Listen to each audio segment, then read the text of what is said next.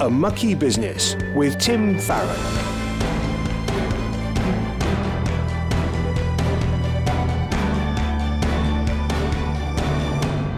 Hello and welcome, I'm Tim Farron and this is the show where we discuss the mucky business of being a Christian in politics. You might think that politics is tainted by compromise and sin, and you would of course be right. But then again, so is everything else since the fall. And I think Christians should be involved in politics and praying for their brothers and sisters who are in politics in an informed way. Every now and again, we like to have someone on the show who is not a politician, but from a different mucky business, and to give us an insight into politics that only an outsider could bring.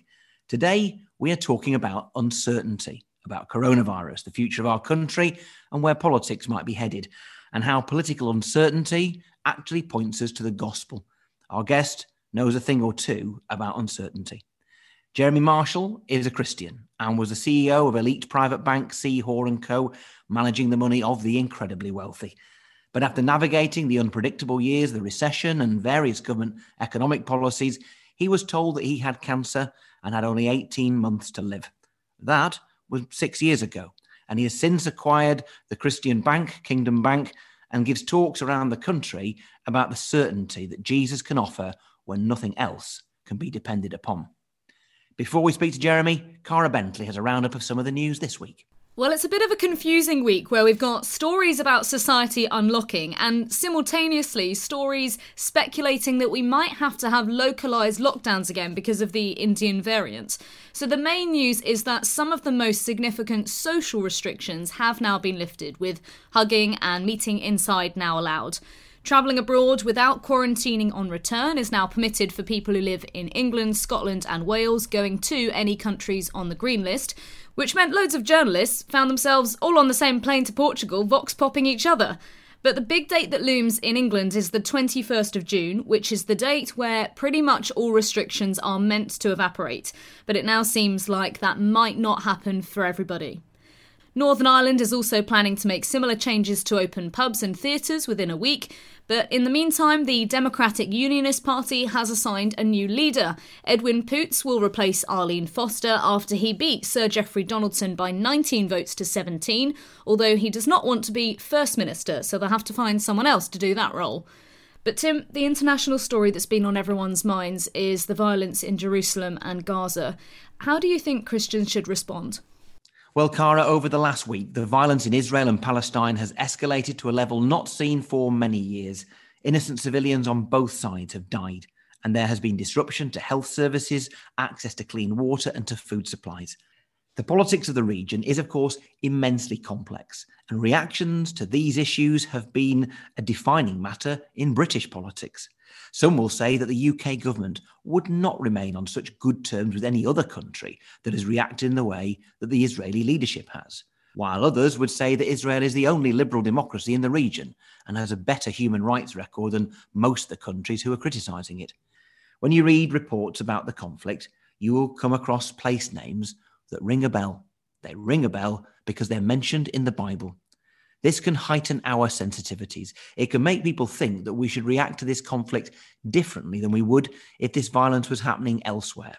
I hardly need to say that Christians don't all agree completely on the role of Israel in God's future plans. I think we can agree on one thing, though, and that is that God loves all of the people involved. He has compassion on those who suffer, and he is not neutral about the wrongs of those who act with violence without justice. Christians should cry out to God because people are suffering and dying. Every single person in Gaza and Jerusalem is made in his image. They are each fearfully and wonderfully made. So we should pray earnestly and passionately to God, knowing he cares for everyone in Israel and Palestine, and knowing that he is sovereign and all-powerful. I would suggest that we pray for an end to fighting, for a ceasefire. Give thanks for the Egyptian government for their efforts to broker a peace deal between Israel and the Palestinians. Ask that God would raise up men and women of peace on both sides. Pray also for wisdom for world leaders, that their interventions would lead to a de-escalation, that the historic friends of each of the two sides would urge their ally to show restraint. Above all, let us pray for the vulnerable, those people whose lives and well-being are at risk, those who have been bereaved, that they would be protected, comforted, and provided for. And let's pray for Christians in the region to be a powerful witness to the unifying, saving power of the gospel. Middle East politics has a habit of flushing British politicians into tribes. It's fine to have alternative views over the future of the region, but let's make sure that our language and our attitudes are seasoned with grace towards the other side and compassion for all who suffer. Let us also be humble and submit this most thorny of issues to God, remembering Colossians 1:16 and 17. For by him all things were created in heaven and on earth, visible and invisible. Whether thrones or dominions or rulers or authorities, all things were created through him and for him, and he is before all things, and in him all things hold together. As we cry out for his intervention, let's remember that he is sovereign. We cannot know every detail of his plan, but he has promised us a future where there will be no more death or mourning or crying or pain. And he keeps his promises. A Mucky Business with Tim Farron. This week on the show, our guest is Jeremy Marshall. He went from being the head of the oldest private bank in the UK to giving his testimony publicly to audiences across the country after a diagnosis of cancer made him realise what was most important. Jeremy, it's an absolute pleasure to have you with us. Tell us first, if you wouldn't mind, how did you become a Christian? Sure, Tim. Thanks so much for having me on. I grew up in a very strongly Christian family, and I would say I became a Christian as a teenager when I met Jesus Christ. By that, I don't mean something supernatural. I'm not a religious person by nature. I'm a banker, right? But I realized that the Christian faith was true and that you could know Jesus Christ. My childhood was somewhat eccentric, I would say, in that my father used to take us every summer Bible smuggling behind the Iron Curtain. So when most people went to the Lake District, we went to the USSR. And that was kind of also, I think, a factor in becoming a Christian, because you could see these people there. They had every possible reason not to believe. They were under tremendous pressure, but yet they had this really vibrant living faith. Yeah, it must be a really important thing, Christian faith, if you're prepared to go through that in order to cling to it. Yeah, that's right. I mean, some of the countries were more repressive than others, but especially in the USSR and Romania, you'd have the secret police outside the church service. And if you're a young person, they'd take your name and you couldn't get a job, you couldn't go to university, you couldn't often even find anywhere to live. And if you were a pastor, then you might well end up in the Gulag Archipelago. So the people were living in fear, real fear, a fear of a very valid fear, if you like, of being persecuted, being imprisoned. But yet they, despite that, or maybe because of it, they had a tremendous living faith. It was like being in the book of Acts, I would say, Tim.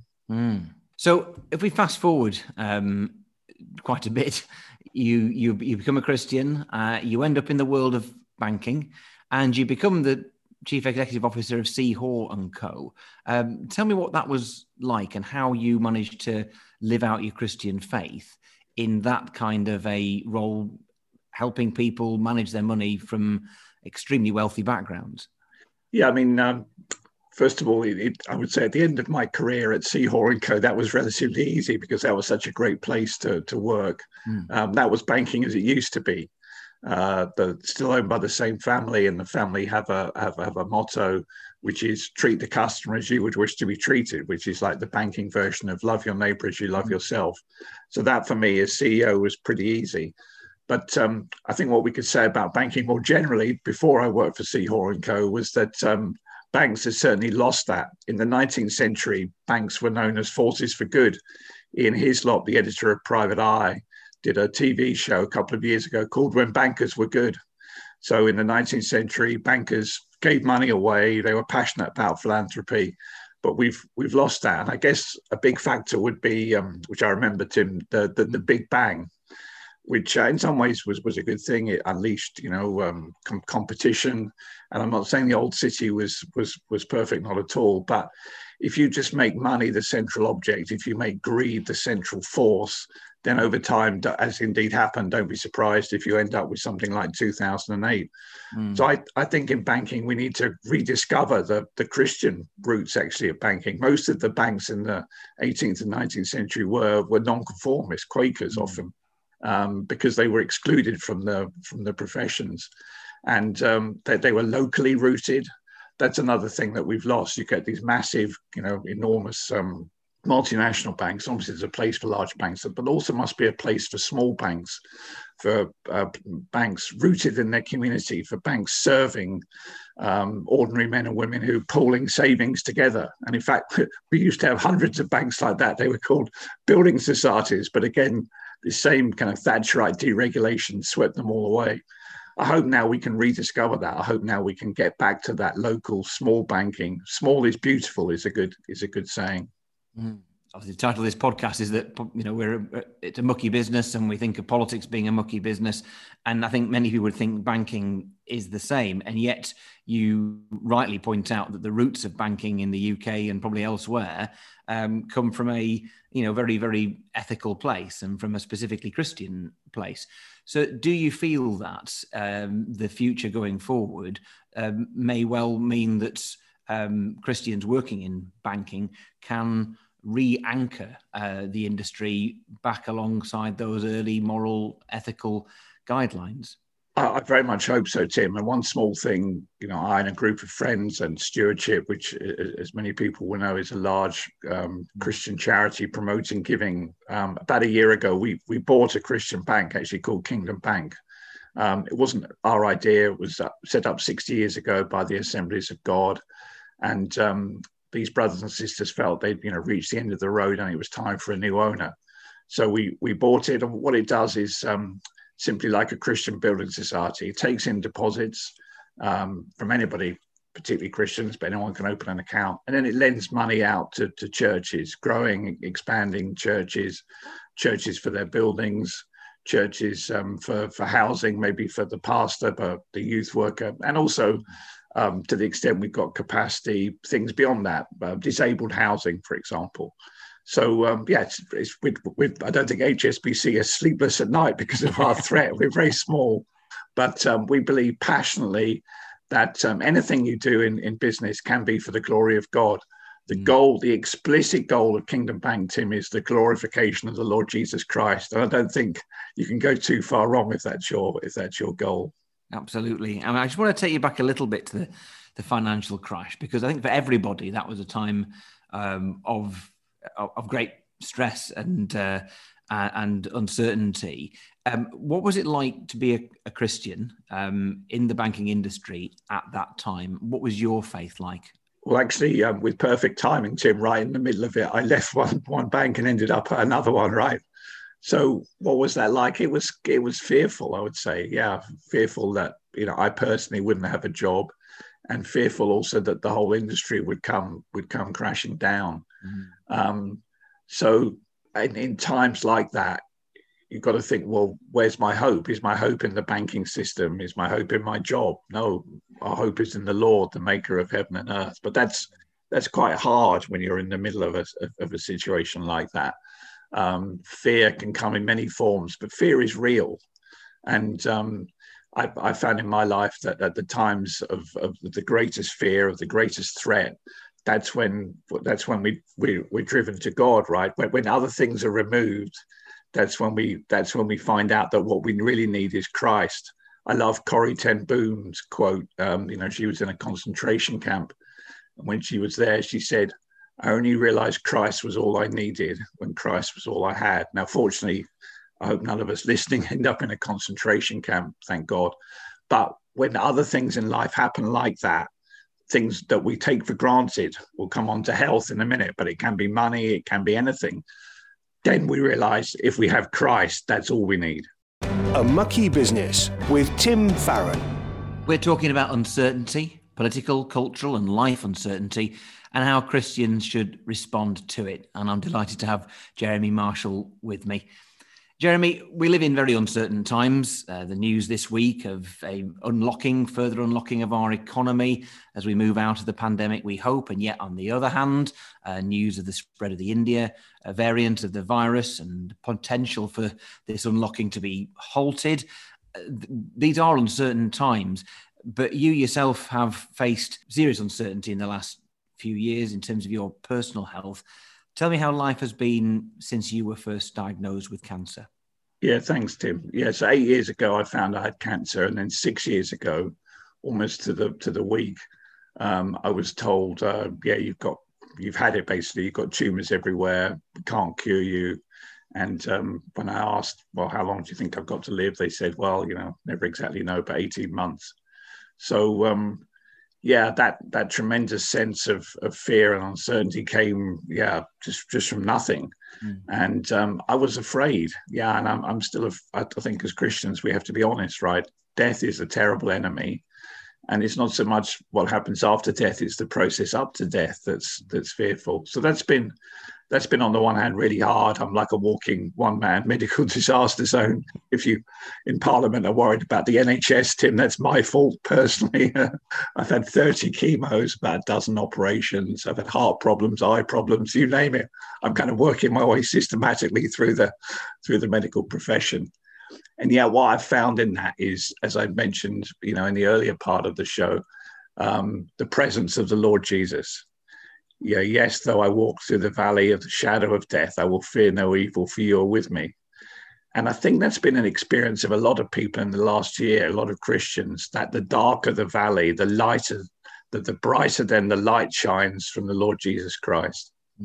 You've had the opportunity over the last year and a bit, I remember you telling me, to do 120 talks online. And let's be honest, to take advantage of the fact that you've been ahead of a lot of people when it comes to this living with uncertainty and the disruption that the pandemic has brought is, obviously reminiscent, to say the least, of the disruption, the uncertainty in your own life. Tell me a little bit about those talks and who you managed to reach out to. God's amazing, Tim, right? I didn't plan it this way. To be honest, I'd rather be back at work, right? But yeah, I'm not quite sure how I ended up doing that. There must be a lot of desperate churches out there that couldn't find anybody else. Anyway, yeah, in the last sort of 16 months, I have done that many talks in places up and down the UK, churches, universities, schools, businesses, lots of businesses as well. And what's amazing is, Tim, we have something that people want to hear about, which is hope in the face of death.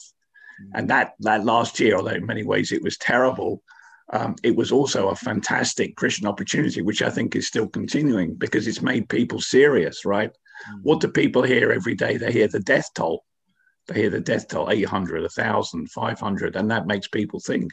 And we have something really distinctive, really amazing that people are really interested in, which is hope in the face of death. And that's just not as you know, I'm a big Watford fan, and I hope that Watford got promoted. And indeed they did, right? Sorry about Blackburn, Tim. Yeah. I'm sure next year will be your year. I doubt it.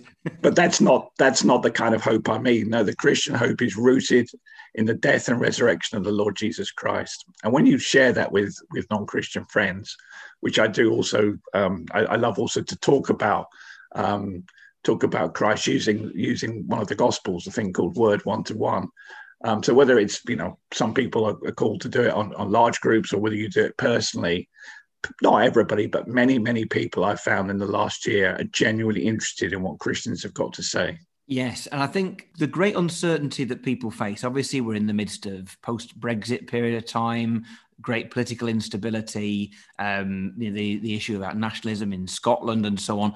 A lot of people listening to this podcast who maybe feel uncertain or distressed about the way the world or the country is going politically.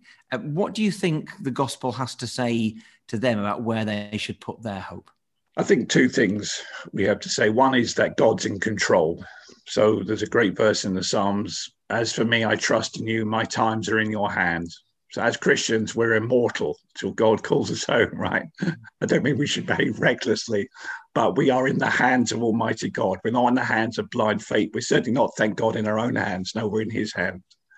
And secondly, what do we have to refer to? We have a person, the Lord Jesus Christ, who experienced fear.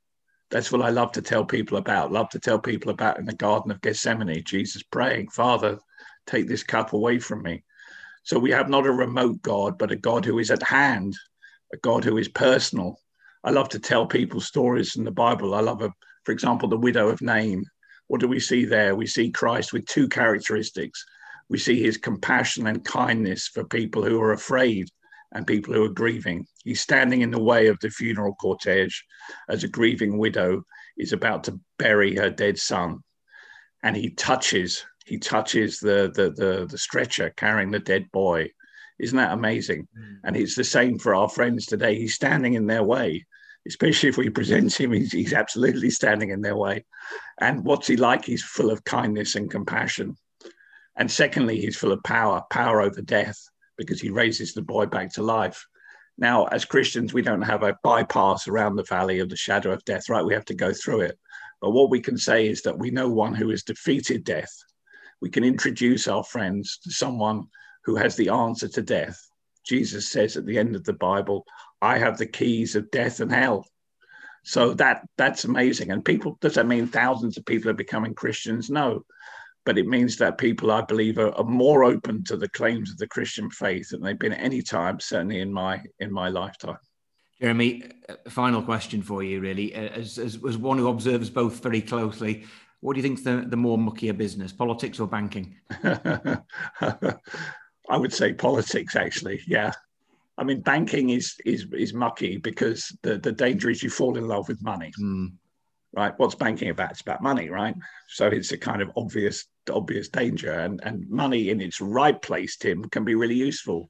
You know, I mentioned stewardship, philanthropy, Christians giving money to support all kinds of things.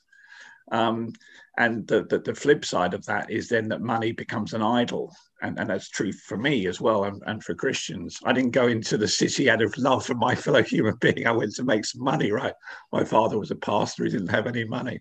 So in banking, what do we need to do? We need to guard our hearts against the love of money, but not just in banking, in a whole range of professions. And maybe you're in a profession where you think, oh, well, you know, money isn't an issue. Okay, then there's some other issue there. Maybe you'll have to speak for that, Tim. In money, maybe it's politics or pride. I don't know.